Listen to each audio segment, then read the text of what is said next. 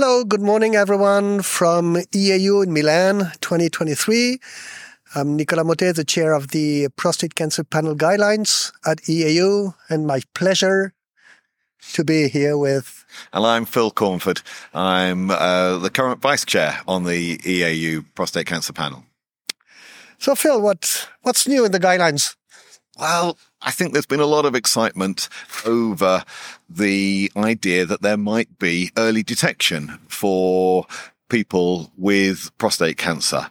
The new recommendation that we begin to investigate whether the process is possible to detect prostate cancer early as part of the EU's new cancer strategy has caused interest. And this morning we heard about PRAISE-U, which is a new project to look at identifying men to work out whether it's possible to get people to engage and to identify people who might have prostate cancer at an early stage. Well, that's a major change, because now we're beginning to think again about a sort of systematic screening which is risk adapted. One of the major limits we had with this systematic screening, or so-called systematic screening, was over-treatment. And we mustn't make the mistakes of the past. It's quite clear that when PSA was first introduced, we overdiagnosed and overtreated people with low-risk disease. And as a consequence, in this year's guidelines, we've said that for people with low-risk disease, the only recommended treatment is active surveillance. And that's an attempt to try and break the link between diagnosing prostate cancer and overtreatment.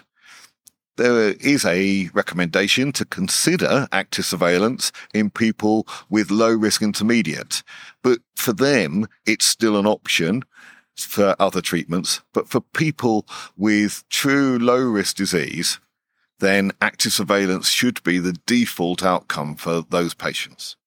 And even worse, it's a strong recommendation, the only recommendation we have now for low-risk disease. Yes. And that's a major point. Yes, and that is very new. I think that will cause some discussion. So? But that's the point. I don't think there's any doubt about the data. The risk of dying of low-risk prostate cancer at 10 and 15 years is 5 and 8% if you are untreated. And if you have a radical prostatectomy, less than 1%. So it's massive over-treatment if we treat these people. And this was a mistake we made in the past, and we mustn't do that in the future. Otherwise, we will lose the opportunity to find those people who have got disease that needs treating. And that becomes really important. That's probably one of the major points and major change we made this year. Probably a second major change is this staging process with this magic PET PSMA, the so-called magic PET PSMA. What have you written there? I mean, I think that with PSMA and staging, particularly for high-risk disease, we know it's more accurate.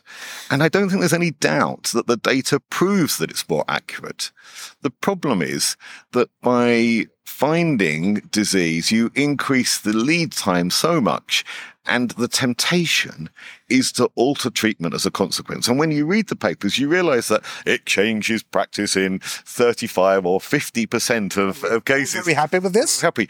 And the problem is that there is no evidence to change that practice. So although it is changing practice, we have advised strongly against doing that, because there is no data for us to be able to tell patients what the outcome will be of that change in practice. We know that if you have a metastatic disease found on bone scan and CT scan, it's clear what the treatment is. It is not clear that if you've got 2 spots outside of the pelvis and you would otherwise have been suitable for radical treatment, that you should be treated like a metastatic patient or a localized patient. And because that isn't clear, we need over time as a community to collect data to try and work out what the outcome would be for these patients. And then you'd be in a position to be able to say exactly what is happening and therefore what treatments were appropriate. But at the moment, we don't have that data. And at the moment, we're still saying that you shouldn't use this information to change practice. That's a major point too. That might make a lot of people very disappointed, but evidence-based, that's the only thing we can say. Regarding images, isn't there something missing with the MRI? Because we are all saying MRI has to be done before biopsy. We've discussed the practice based on MRI results. Isn't there anything missing there regarding MRI? I don't think there's so much missing, but I think that there is a caution to be had. So I think for MRI, one of the things we need to be very careful about is the quality of the MRI. Both the way those pictures are captured, the way the machines are set up needs to be standardized, and the way it is reported needs to be standardized. And we need a system that would allow us to compare what happens in your local unit with the best centers. And our problem, is that at the very best, it is a powerful tool to avoid detecting low-risk disease. But at the worst, you just get a lot of PIRAD3 lesions called because the radiologist is unwilling to come off the fence. And then people get a lot of biopsies as a consequence. And so I think for people who are practicing when they go home after this meeting, it's really important to look at the rate of PIRAD3 that are being quoted and what the pickup rate is for that group, and to have a conversation with your radiologist in a MDT type forum in order to be able to give feedback so that you continue to improve and you hit the best results, which are really impressive. They are impressive. Just need to be expended for the everybody, for everyone. Probably one of the third most important change we made is for a subgroup of the locally advanced disease, where with a Stampede paper published 2 years ago. Maybe you might elaborate a little bit on that. So it became clear that in the subgroup from Stampede that were high risk and not currently metastatic. So that meant that they had a PSA of over 40. They had T3 or T4 disease. DRE based. And a high Gleason grade. If you had two of those three patients, you were still put into Stampede. And some of those patients were treated with abiraterone. CN1 were also CN1 were also allowed based on CT. Yes, but not based on PSMA. And those group had a survival benefit from giving them abiraterone early. And that is new. We know that intensification of treatment for people with proven metastatic disease, we've got a variety of trials that show that there is benefit. It's interesting because in the same group, there's no benefit for docetaxel, and Stampede also presented that recently. So it's quite clear that these groups should be considered for abiraterone for 2 to 3 years as part of this setup. In Stampede, it was 2 years of ABI and 3 years of ADT. Yes. And only for these subgroups. It's not for all the high risk. It's for a very specific subgroup of high risk. And should this mean that the standard of care for CN1 or for these very high risk, locally advanced, be provocative? So this is very provocative because clearly there are people who have offered radical prostatectomy to patients in this situation in the past. And we have previously talked about multimodality therapy. But I think this changes the situation.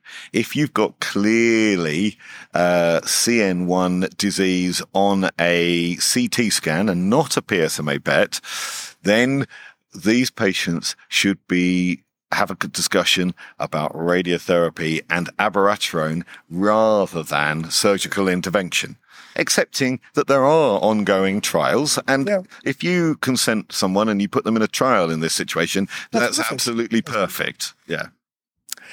And probably the final $1 million change we made is about the treatment of M1 disease, with the 2 major trials that were already published and are nowadays available. That's the triplet therapy. Yes. Well, I think the thing that was clear from both Arisen and from the Peace study is that if you are going to have docetaxel, then you should give it with a novel hormone treatment in addition. We know that when only docetaxel was available, probably 20 to 25% of patients were treated with docetaxel. And what we're saying is that those group should have triple therapy. What we're not saying is that everybody who has hormone-sensitive prostate cancer should have triple therapy. That's not what we're saying. But we are saying that if you were going to give them docetaxel as your preferred option, you should now give them triple therapy. Well, the message is very important. These 2 points are very important. The standard of care is not a triplet for everybody. Docetaxel on top of ADT is gone, definitely. And probably there are clearly some patients that deserve the triplet. Yes. The question is, we were not able to clarify who. No, it's not absolutely clear from the studies exactly whom gains all the benefit. I suspect that this will be a case-by-case discussion, and people will talk about how fit patients are, how extensive their disease is, and how much they are prepared to tolerate the additional toxicity for a definite benefit of triplet therapy over docetaxel, but no clear evidence of a definite benefit of triplet therapy over the combination of a novel hormone plus ADT for people with metastatic hormone-sensitive prostate cancer. Fully agree.